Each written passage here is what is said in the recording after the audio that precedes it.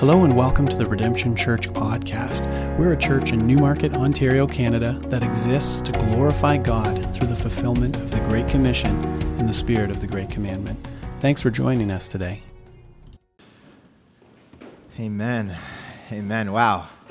It's kind of hard to follow that up, eh? I feel like I should just come up here and say, let's just cancel the sermon and just keep singing that chorus over and over again, because it's so good to sing God's praise, and it's so good every once in a while just to hit what I thought was a one-hit wonder. I didn't know that song was coming back, and yet it comes back and the Spirit just uses it in my life.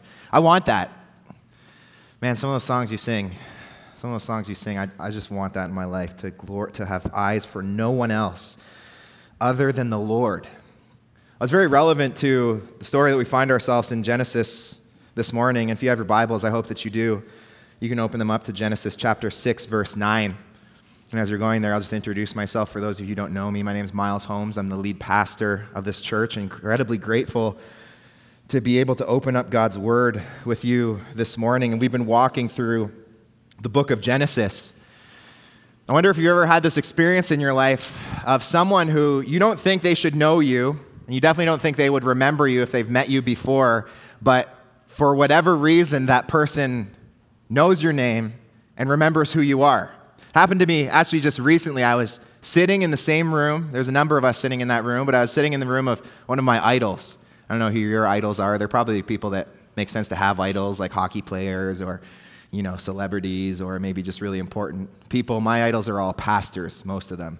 And so I was sitting in the room with this pastor, this preacher who preaches to thousands of people, and I listen to regularly, and I thought, there's no way this guy knows me. I'm just a small little, I was doing youth at the time.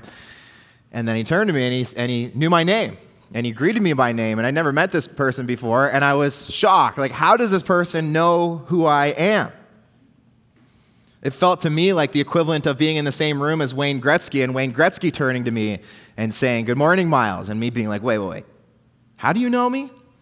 I wonder if you've had that experience before. I trust that you have, and what I want you to know this morning is that experience is really just a microcosm of one of the greatest truths of the gospel, one of the greatest truths of Christianity, and that is that as a child of God, if your faith is in Jesus Christ, if you are counted among those who are children of God, you are remembered by God.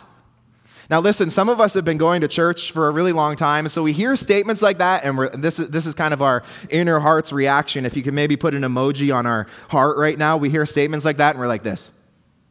Cool. But can you just wipe the slate clean for a second and just hear those words, okay? Just 2 weeks ago, the count of people on the earth got to 8 billion.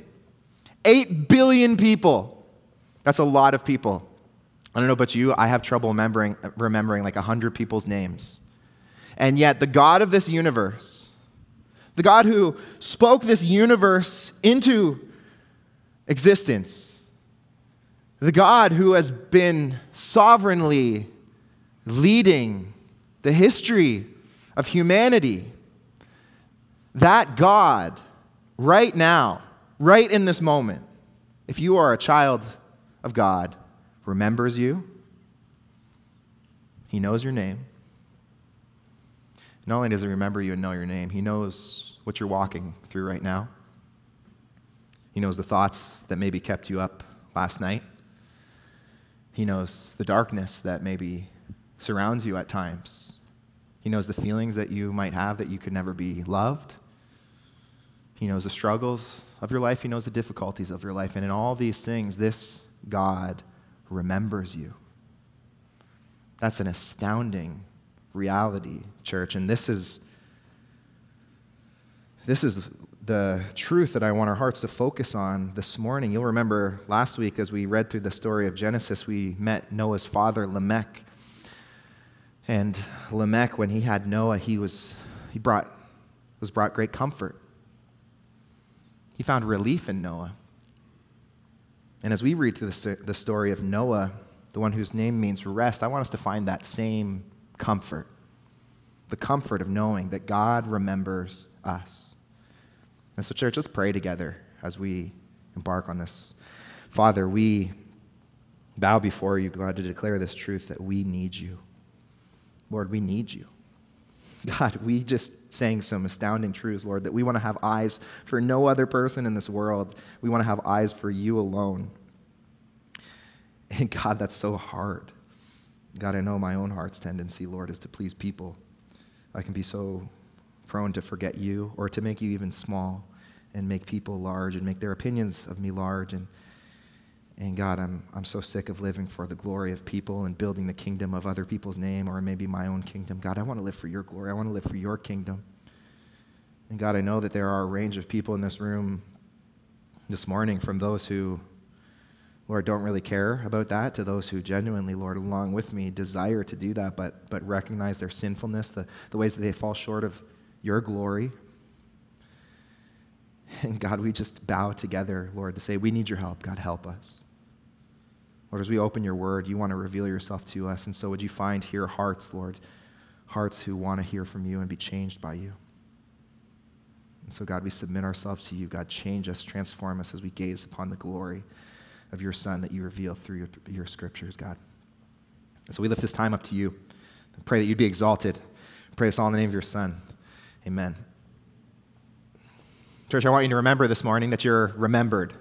Remember that you are remembered. I don't know about you, but as we talk about comfort in the story of Noah, some of you guys are probably scratching your head, like, where in the story of Noah do you find comfort? I always kind of thought this was interesting about the way that we maybe spin the story of Noah. I didn't grow up in the church, and so I never got the Sunday school experience. Like, when I came into the church, it was like right after the Sunday school experience. So I've heard of like the Sunday school experience from secondhand sources, but I've heard of, this green felt sheet that the Sunday school teacher used to use. Some of you are smiling and nodding because you haven't thought about this in a while. And I heard about all the little characters that you put up on the green felt sheet, and Noah was like really exciting. When we got to Noah, like, this is awesome. The kids love Noah, and so you slap up the boat, and you put Noah and his cute little family up there, and there's a giraffe, and he's poking his head out the window, and the monkey's swinging around on the boat. And it's really like this beautiful picture of like, look, we're going on this nice Sunday afternoon sailing adventure. And yet what you have to do, it really proves that you can spin any story you want to say whatever you really want it to. What you have to do is just hide all the thousands and thousands and thousands of lives that were lost to the destruction of the flood. See, when you really think about it at face value, this is probably not the story that you want to be telling your kids. The story of the flood is really a story of God's judgment on the corruption of humanity.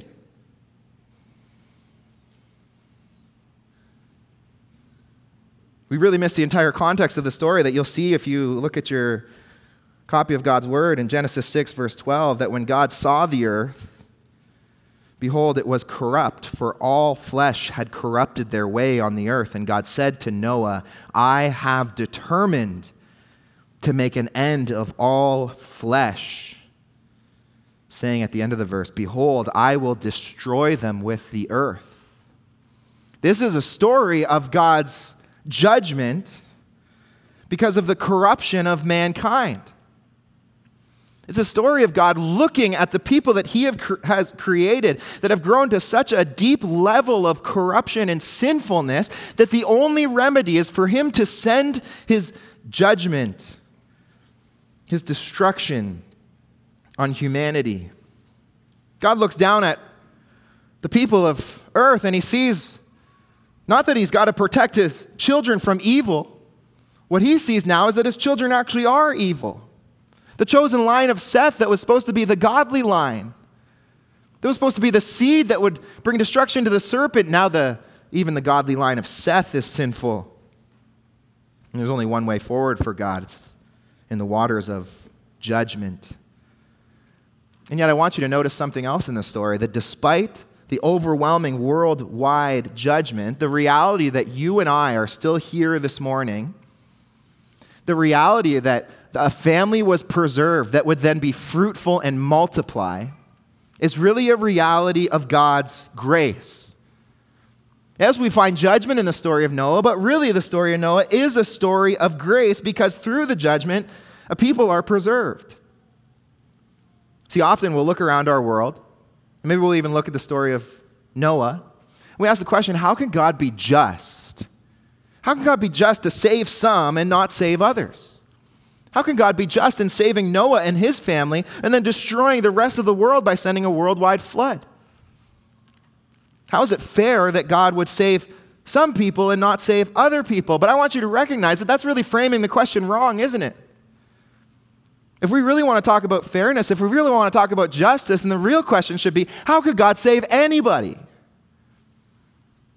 How could God pour out grace on anybody? He looks down on earth and he sees that all flesh is corrupt. And yes, he saves Noah, but you know what we're going to see next week is that Noah wasn't that great of a man himself. And yet God is gracious to his people. The question is not how can God save some and not others. The question is how can God save any? And the answer is because God remembers his children.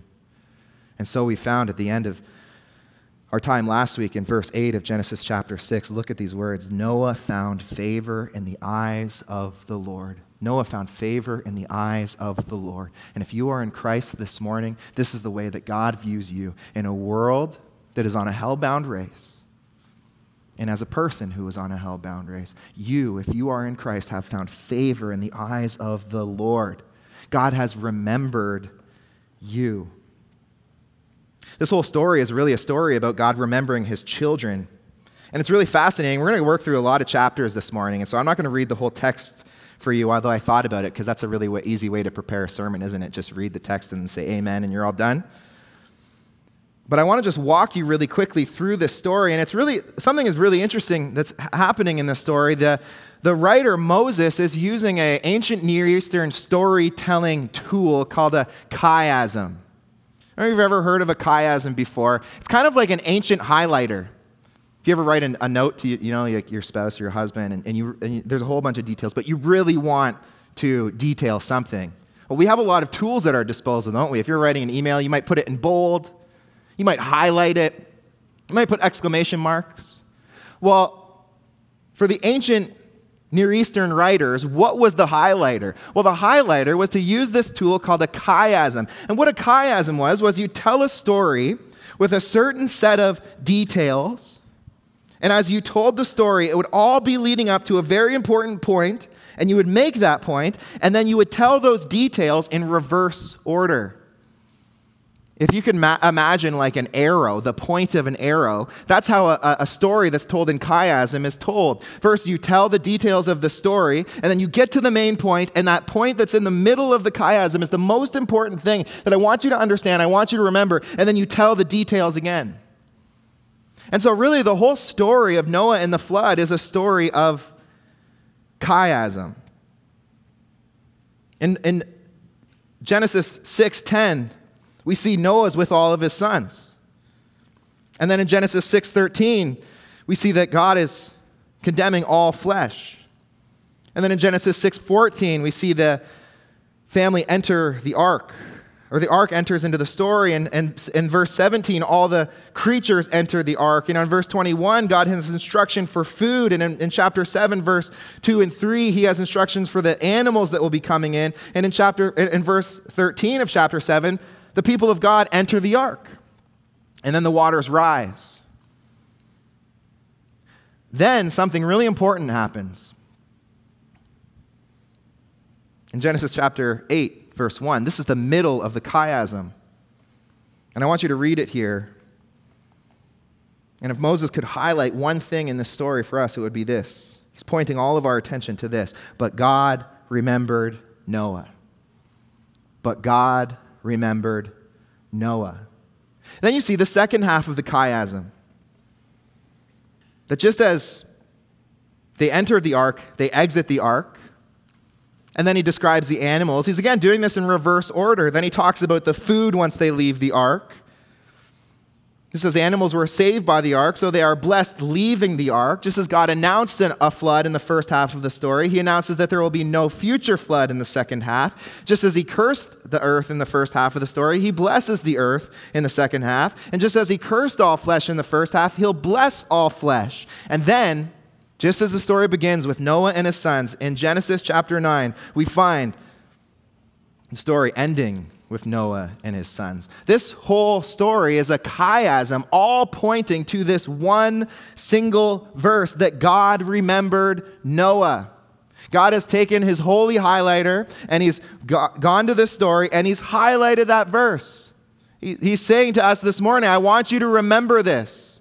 That in the midst of your greatest difficulties, in the midst of your deepest, darkest moments, I remember my children. Well, he highlighted that. Maybe we can imagine that he's highlighted it in yellow. He's also put stars, exclamation marks, highlighted it with every other color he can, because there's not only one chiasm in the book of Genesis, or in the story of Noah, there's two chiasms. And so let me just share another chiasm with you. Some of you guys are like, listen, I'm chiasmed out after the first one. It'll be quick, okay? And this one's coming up on the screen, so it's going to be a little easier. There's another chiasm in Noah, again, all pointing to Genesis 8:1. And it revolves around the period of times in Noah. And you'll see it here. For 7 days, Noah waits for the flood.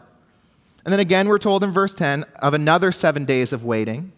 For 40 days, the flood comes. Then we're told for 150 days, the water triumphs. And then our most important verse in the whole story of Noah happens. Noah is remembered. And at that moment, all these things reverse. There's 150 days of the water waning. There's a 40-day wait after that period as the waters continue to decrease. There's a 7-day wait as Noah sends out the first dove. And there's another 7-day wait as Noah sends out the second dove. All of this to say, the most important thing that God wants you to understand this morning is that you are remembered. If you are a child of God, you are not forgotten. Well, that changes our life in 3 ways. I want you to see it in the story of Noah. When I remember, I'm remembered by God. The first thing I want you to see, the first point in the outline this morning, is that I can escape the judgment that's coming. When I remember that I am remembered, I can escape the judgment that is coming. See, the story of Noah really is a story of the survivor of the flood. The focus of the attention in the story, it's not on the people that are really being destroyed. It's really on one man and his family. And in this way, Noah in the text is kind of set up like a second Adam. What we have here is a story of new beginnings. Just as Adam was in the garden and without sin, we read in Genesis chapter 6, verse 9, these are the generations of Noah, and Noah was a righteous man. Noah was right with God. It says he was blameless in his generation. Now, that doesn't mean that Noah was without sin. We're going to discover in just a few short chapters that Noah was very much a sinner. But it does mean that as God looked at humanity, he saw one that was especially pursuing him. In a world of people that were filled with distraction, pursuing their own ways, Noah was pursuing God. And so we read that Noah, says in verse 9, walked with God. And this has been a theme of Genesis, hasn't it? We've read so far about 2 people that have walked with God. First, it was Enoch. You remember Enoch? Enoch walked with God and was so close with God that God chose for Enoch to not experience death. I don't know if it was some sort of teleporter like in the movies we see today, but he just appeared in heaven. And so it was in the garden that God would walk with Adam and Eve. To be walking with God was to be experiencing this close fellowship. And Noah enjoyed that nearness to God. Now, this couldn't have been easy for Noah because of the world that he was living in. Notice in verse 11, Moses tells us about this world. He says the earth was corrupt in God's sight. And he tells us why it was corrupt. He says the earth was filled with violence. And in verse 12, he says all flesh had become corrupt. That's really interesting because the mandate that God had given to humanity in Genesis 2 was to be fruitful and multiply. They were to be fruitful and multiply. They were to expand the human race to more and more people until eventually image bearers covered the world that all proclaimed the glory and greatness and goodness of God, just like we were doing together this morning in song. That was the intention. But instead, what we found so far in Genesis, that because of sin, instead of the human race multiplying each other, what we find is most often they're actually doing the opposite. Remember Cain and Abel? Like Adam and Eve are to be fruitful and multiply, and so they're fruitful and they multiply Cain and Abel, but then what do Cain and Abel do? They do the exact opposite of being fruitful and multiplying. They kill each other. And now we've come generations later, and now the godly chosen line of Seth is even doing this. They're filled with violence. They're killing each other. It's this anti-God mission. And it was all people that were corrupted in this way. Noah was alone. Church, there's so much application in this for us, isn't there? You ever look around our world and feel like you are alone? You need to know, if you are a follower of Christ, if you are a Christian and you have said, my life's goal is to follow Christ, you need to know that you are alone in the world. You have as a banner a mission statement that the world does not have. The world and its ways are anti-God. And as a Christian, you have committed your ways. You've said, I'm a follower of Christ. I'm going to do what Christ calls me to do. And so to live as a Christian is really loss, isn't it? You lose out on the living the way the world lives, on living according to the world's standards. So that if you're really going to follow Christ, what you often find is that there are times where maybe you might have to say no to a promotion. Because if I'm going to be the husband and father, if I'm going to be the church member that God wants me to be, then I just can't commit myself to this thing the way that you want me to commit myself to. And the world will look at you and shake your heads. How could you not be in pursuit of more money and more glory and more fame? And you say, because I have a different mission. I'm not about that. I'm about following Christ. See, to follow Christ is going to be hard because you need to sacrifice your time, your talents, your treasures. This is why Christ in his evangelism often turned more people away than he called to himself, isn't it? Because the cost of discipleship was great. It was too costly to give up your life in order to follow Jesus. And yet we find that Noah's living in this anti-God world that's so deserving of God's judgment, and he's blameless. And so my question is, looking at Noah, looking in a world that's, it's more corrupt than this world, because at least we find ourselves in this room, and we know that there are many other godly churches where the saints this morning at this very time are meeting together to say this, to proclaim these songs and say, I want to follow Christ. I know I'm not perfect, but I just want to do it. Noah was alone. And so how did he walk in a way that was blameless? How did he continue to walk with God in the darkness of this world? Well, the writer of Hebrews tells us exactly how. This is going to come up on the screen in Hebrews 11, verse 7. Writer of Hebrews says, by faith, Noah, being warned by God concerning events as yet unseen, in reverent fear constructed an ark for the saving of his household. By this he condemned the world and became an heir of righteousness that comes by faith. How did Noah do it? It was faith. It was faith that caused Noah to make the necessary sacrifice. The Hebrews 11 gives us really a helpful definition of faith. Noah's faith was a faith that could only be described as a reverent fear. And see, faith, we discover in Noah, is a belief in God's word that drives us to action. Drives us to action. And the first action that faith drives Noah to is the action of looking. You see what Noah did? He's in a world that is worthy of God's condemnation, and out of reverent fear, he looks for a way of escape. And so he finds himself standing with God in verse 13 and speaking to God, and God telling him he's determined to end all flesh, and God provides for him on instructions to build an ark, to build a way to escape the coming judgment. It's all because Noah is looking to God.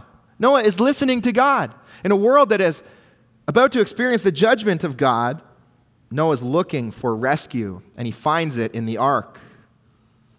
This is why faith is required to even begin to make sense of the Christian message. If you're here and you don't have faith, there is nothing that I can say, there's nothing that anyone can say to make this message make any sense to you. It would be like if you were in a burning building and I ran in with it and with urgency said, get out, the building's on fire. And you looked around and you're like, there's no signs of any fire here. There's no smoke. The smoke detectors aren't going off. I'm just not going to listen to this message. There'd be no need to.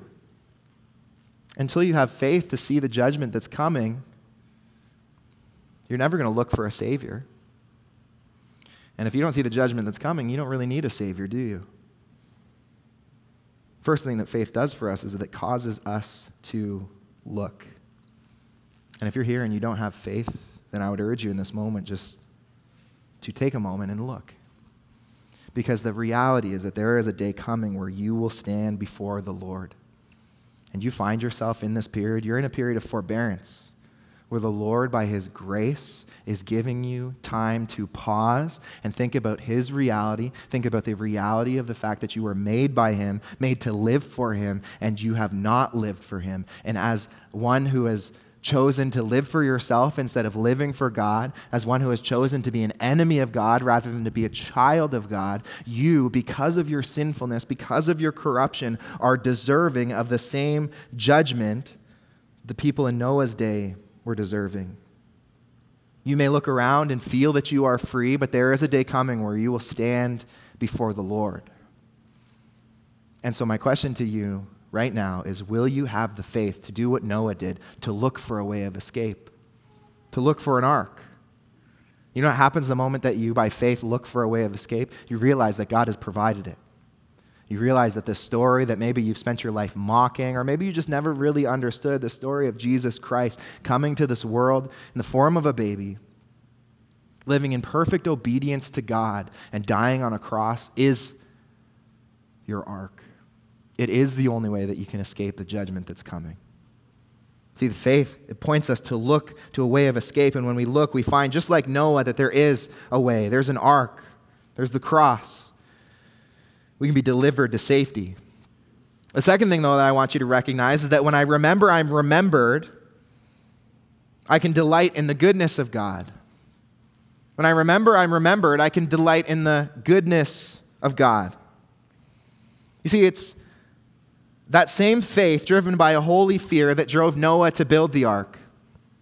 Noah was commanded in this verse, in verse 14, to make himself an ark.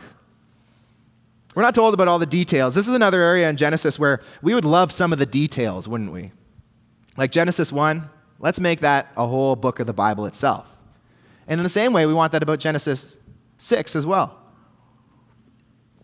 What did it look like for Noah to build this ark that was like a football field and a half long with just him and his few kids? Have you ever tried to work with your kids before? They are a splinter in the seat of progress. It's impossible to get anything done with your kids. And yet here is Noah with his family of 7 building this gigantic, enormous boat. I want details on that. But Moses is not interested in that.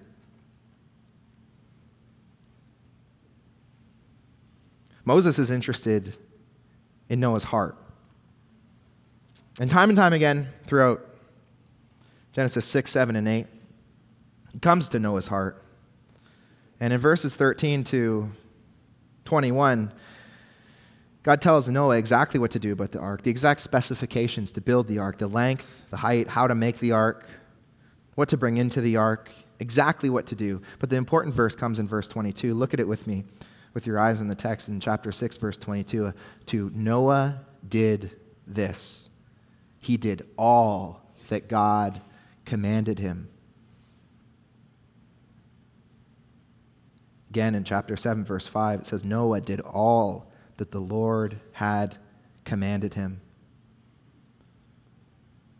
Throughout chapter 7, we see that Noah is accomplishing all that the Lord has commanded him. Not only is he set out to do what the Lord has commanded him, he actually does it. He did it all. The world is busy chasing their own ways, pursuing their own gain by the means of violence, and Noah is busy building this giant ark. It's a beautiful verse, isn't it? I hope at the end of my life I can look at verse 22 and replace Noah's name with my name. That I did this, that I did all that God commanded me, but the reality is that I cannot. There are many ways that I fall short of God's command. And so my question is, what moves Noah to live like this? I want that heart of obedience. I want that wise obedience that says this world is passing away.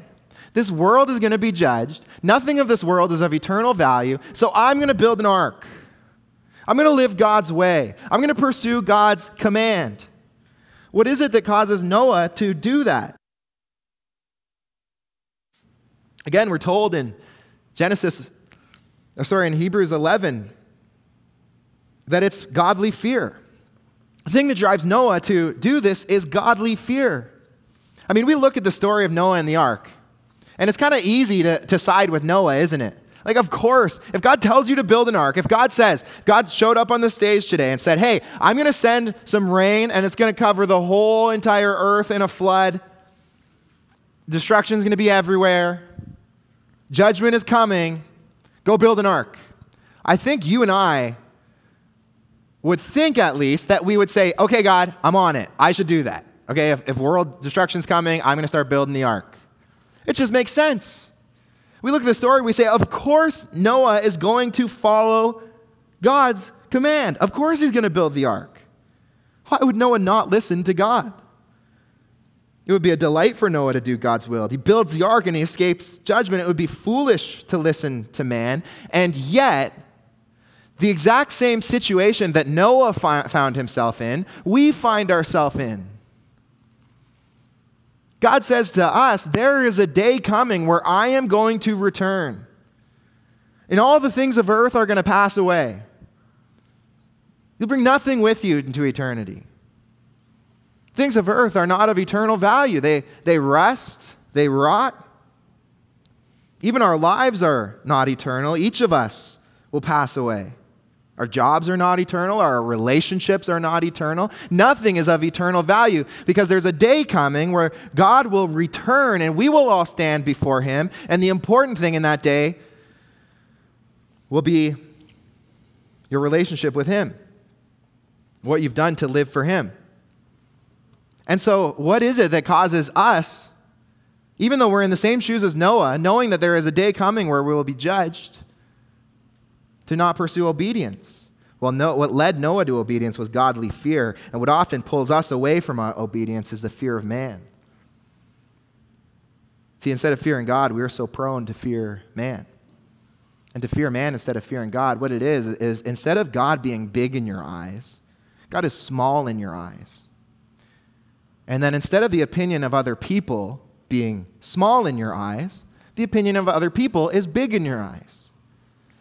So the reality of the Christian should be that our view of God is big and our care for the opinion of others is small.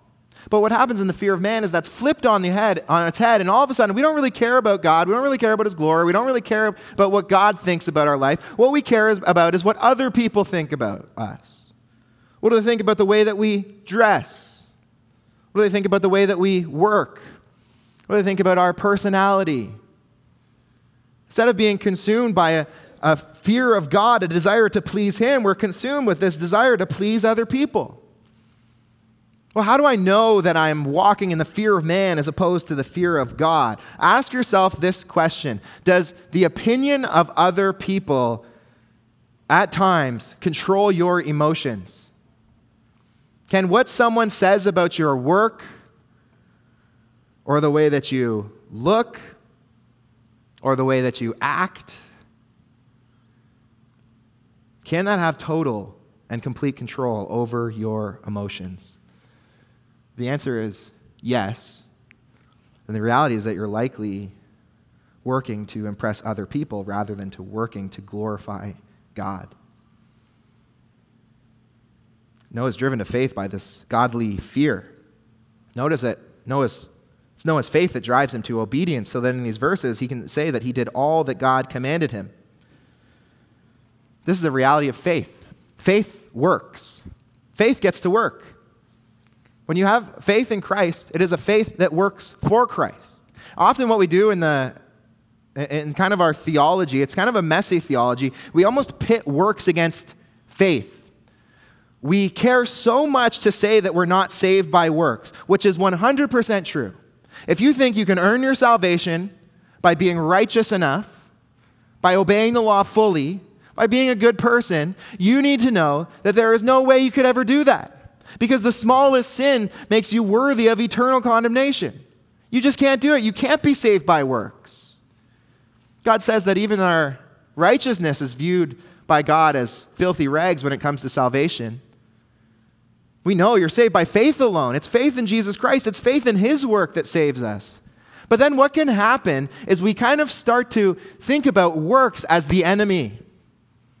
And what happens is we kind of have this fear of talking about obedience. Well, I don't want to talk about obedience because then if I'm obeying God, that's works righteousness. And we're not about works righteousness. You know, Martin Luther nailed the 95 Theses to the door for a reason.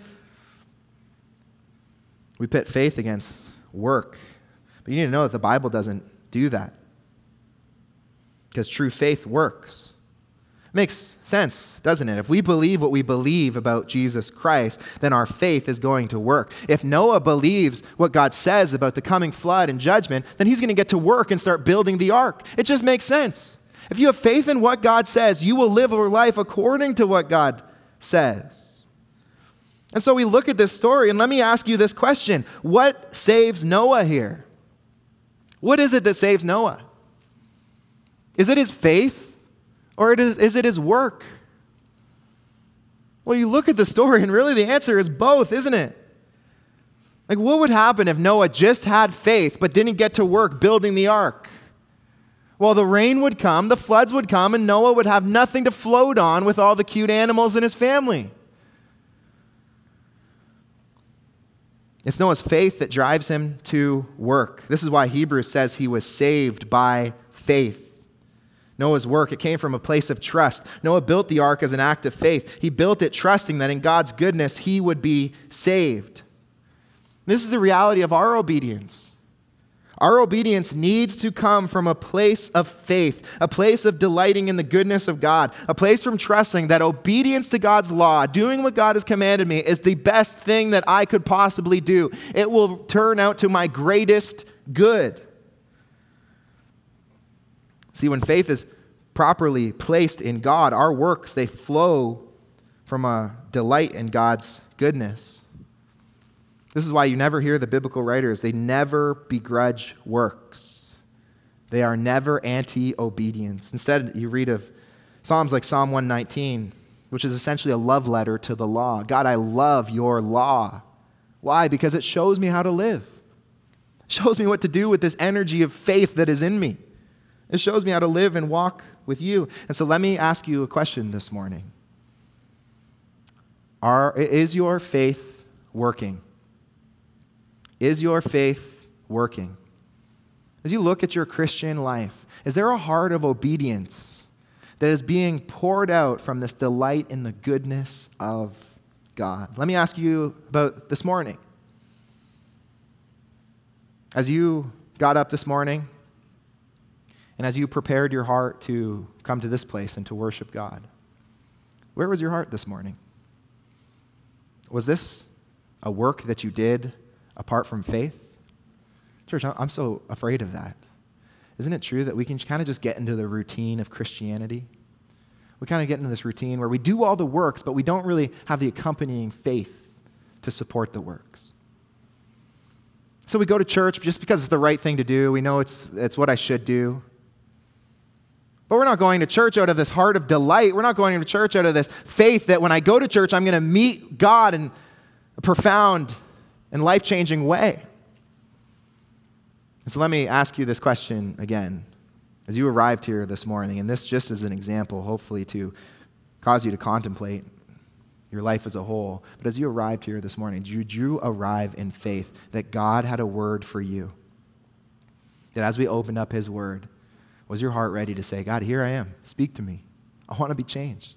I want to be changed. I want to be spoken to. As you came to worship, did you come with a level of excitement to say, God, I want to sing your praise? You know why? Because you're worthy of praise. You're worthy of exaltation. You know, that's why we're here this morning. We're here because the God that we worship is worthy of our worship. And if you're just here because it's the right thing to do, it doesn't bring any glory. It doesn't bring any delight to God. God is looking for those who are delighting in him, who are placing their faith in him. We know this to be true in our marriages, don't we? A husband does not have to be a great husband to know that if he gets flowers, he brings them to his wife, and his wife says, oh, why did you get me flowers? It's not our anniversary. It's not my birthday. Why did you get me flowers? And the husband says, I don't know. It's just my duty. It's just what I was supposed to do. It's what good husbands do, isn't it? I was watching a movie the other day, and the guy brought flowers, and it's what good husbands do. So there you go. There's your flowers. Enjoy them. Well, what's the wife going to do with those flowers? I'm going to guarantee you that they're going to be in the garbage. It was the right thing. It had the wrong heart. And I wonder how many of our works are the right thing with the wrong heart. How many of the things we do are the things that we should be doing, but they're not accompanied by the faith that is required of the work that is there. See, Noah builds the ark out of a heart of faith, trusting that the ark will save him, trusting that the ark is the right thing to do. Last thing I want you to see is that when I remember I'm remembered, I can wait in the chaos of life. When I remember I'm remembered, I can wait in the chaos of life. And so we find ourselves in Genesis chapter 7, and Noah has built the ark, and the waters have risen. And at the end of chapter 7, verse 24, it says, the waters prevailed on the earth for 150 days. And from this moment on, Noah finds himself in a period of waiting. I don't know why it needed to take this long. I don't know if you've ever been swimming and you felt like you're maybe starting to grow tired. It does not take a year. God, his judgment on the world could have been accomplished in a day. Could have been accomplished in less than that. And yet we find this period of over 300 days of Noah waiting.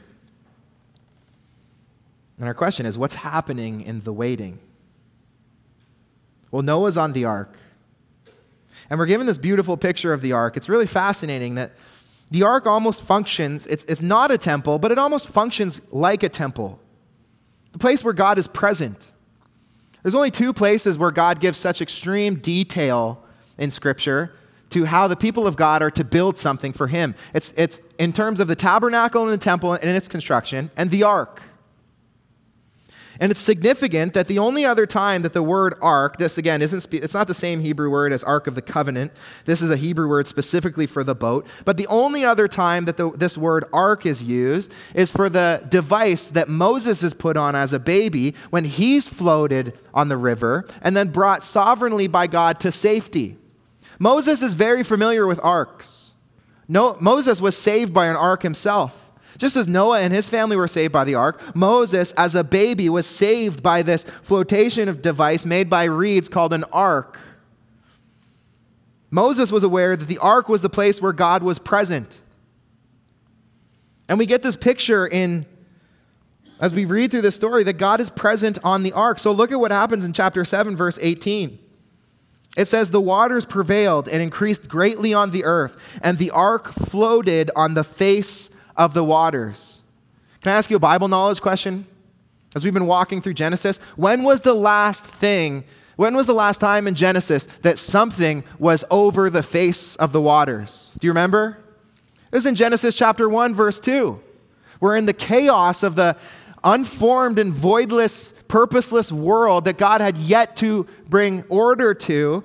We're told in Genesis 1, verse 2, that the Spirit of God was hovering over the waters.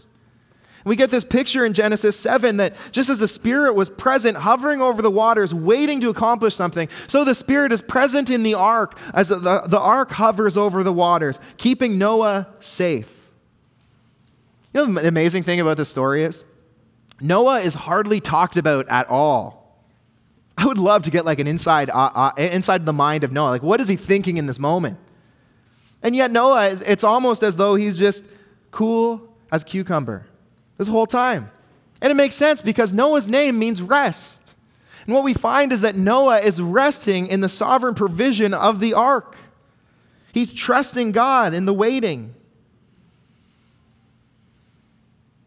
As the waters rise, Noah looks west, he looks north, he looks east, he looks south. There's no land, there's no life, nothing but endless waters and waves. And you get the picture of destruction in verse 23. God blotted out every living thing that was on the face of the ground, man and animals and creeping things and birds of the heavens. They were blotted out from the earth, and only Noah was left and those who were with him. This was a picture of absolute destruction. I wonder if you ever look in your life and your life feels very much like verse 23. You ever look around and you just see no signs of life, no signs of hope? God, what are you doing? I don't understand what you're doing in my life. I don't understand where this ship is going. Maybe it's the loss of a loved one. Maybe it's chaos in a relationship. Maybe it's chaos at work. Maybe it's the chaos of just knowing that there's so many things you need to do in life just in order to be a good, functioning person, an adult. And you just feel like you can't do them all. And what does Noah have to do in this time when he looks around and he sees no life? All he sees is chaos and destruction. He sees no signs of hope. He has no control over the waters. He can do nothing but wait on the ark that God provided. Noah has to rest in God's provision. He rests as the waters of chaos slosh beneath him. He rests on the boat that God provided. It's really interesting in verse 16 when Noah finishes the boat. It says he went in as God commanded him. You see this in chapter 7, verse 16. And the Lord shut him in. Why did the Lord have to do that? Was this like when someone's working on a puzzle and you hide the last piece and you put the piece in so you can say, I finished that puzzle? Did God just want to take the credit? No, the reality is that this boat was what God had provided for Noah so that he could find safety on the waters, and he shut them in to say that he was the one who was going to protect Noah as he waited for the flood to end. All Noah has to do is rest. All Noah has to do is wait. There's a sense here where Noah's requirement, once he gets on the boat, is just to trust in what God will do. Noah has no control over the waters. All he can do is trust in who God is and who he's revealing himself to be. God shut the door. Noah just needs to trust that he's safe. And so God reveals himself, two things about himself that I think are helpful for us as we find ourselves in places when we need to trust God. The first thing that God reveals to Noah is that he's powerful. God is powerful over the chaos. God is powerful over the waters. And in the same way, you need to know that God is powerful over the details of your life. God has absolute sovereign control over every single thing that has ever happened in your life. His will is always accomplished. But God's showing Noah not only that he's powerful, he's also showing them that he's present. That just as the Spirit of God hovered over the face of the water in Genesis 1:2, so the Spirit of God is here in the boat. See, God is both powerful and present. Church, you need to take comfort in this reality. Your God is a God who remembers you, and your God is a God who is both powerful and present. We need God to be both of these things. What if God were present but not powerful? This is the way that I feel, the kind of care that I provide for my wife at times, especially when my wife finds a spider. When she finds a spider in my wife, I don't know how she hasn't learned this after 10 years, but she'll always call me, Miles, come deal with the spider. And I come and I look at the spider, I say, that is a spider. And then I walk away because I feel powerless against spiders. I hate spiders. Now listen, the footnote of this is that I eventually deal with it, but it takes me a long time. I got to freak out a lot about this spider. In that situation, I'm present, but I have no power over the spider. The spider has complete power over me. And you need to know that when you cry out to God, that is not what you find. You don't get a wimpy husband running to your aid. You get the God of this universe, the God who is powerful to accomplish anything, the God who can answer your prayer the way that you specifically pray it like that, but in his wisdom and sovereignty, he's choosing not to. This is who God is. He's powerful. But you also need to believe, church, that God is present. It's not as though God is powerful and forgetting about you. The reality that we're confronted with this morning is that God is powerful and he remembers his children. And so we find ourselves in this place that Noah found himself, in this period of waiting. And Noah needs to continue to wait. Through Genesis 8, it takes 150 days for the waters to leave. In Genesis 8, verse 6, you almost get this sense that Noah's ready for the flood to be over, and so he sends out a raven, and the raven flies back and forth to see if the waters were dried up, but returns with nothing. He sends out a dove, and the dove finds no place to set her foot, and so returns to the ark. He sends out another dove, and then that dove returns with life, an olive leaf. And Noah opens up the window, he looks out, and he sees that the ground is drying up, that God has providentially cared for him. Church, you need to know that right now we are in the period of waiting. Life is not the way that it's meant to be. One day, Christ is going to return. He's going to wipe every tear from every eye. New heavens and new earth will be our inheritance. Our living hope will finally be realized. But until that day, we find ourselves in the shoes of Noah on the ark. We are in a period of waiting.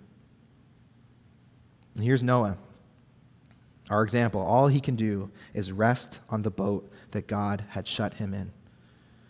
In a world of chaos, in a world of disorder, in a world of suffering, in a world of sickness, in a world of sinfulness, in a world of discouragement and despair, this is the call for you to rest in the provision that God has given to you, just like Noah rested in the provision that God had given to him. And your question is then where's the provision? Where's the provision? And you find the provision in the cross. You find the provision in the cross where God came to earth and he said, I'm going to take care of your most eternal need so that you know that if I can care for you for an eternity, I can certainly care for you for a lifetime.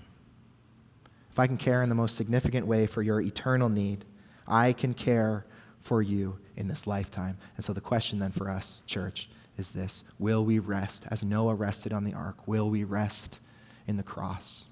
Let's pray together. Father, God, help us to rest and find comfort in this world that it really is without comfort, that's full of so much darkness. And not only darkness that is outside of us, but even inside of us in our sinfulness and in our shame. God, we thank you that you have provided us hope in the cross. A place where our sins are forgiven. A place where redemption is found. A place where you defeat evil finally and forever. You disarm the rulers and the authorities on the cross, Lord. Lord, we thank you for that provision. And I pray, Lord, by faith, that we would be a people of faith that look to the cross as the only hope, as the only sure foundation in a world that is so shaky, in a world that is so unsure, in a world that is so filled with suffering. God, thank you for this one foundation, this one secure hope, the cross of Jesus Christ, the eternal promise that we are cared for forever and given eternal life. God, we give you the praise, and we pray this in the name of your Son. Amen. Clapping not to praise man, but to praise God. There's one reality if you're a child in God, and that is you are remembered by him. But there's a choice you have to make in this world where it's so easy to forget that. So easy to forget that the God of this universe, his eyes are on you, his heart is for you. It's so easy to forget that. The choice is this: will you choose to praise God, that you are remembered by him? If you are new here this morning, we'd love to meet you. I'm going to be at the back with Kayvon. I'd love to meet you and introduce myself to you. If you have any questions about this church, we'd love to answer them. If you have any need for prayer, there's going to be some leaders who are at the front, standing at the front here, who'd love to pray with you. I'd also encourage you, if someone brought you out here, to pray with them and just share what God is doing in your life. Church, go this week knowing that you're remembered by God and that you are loved. Have a great week.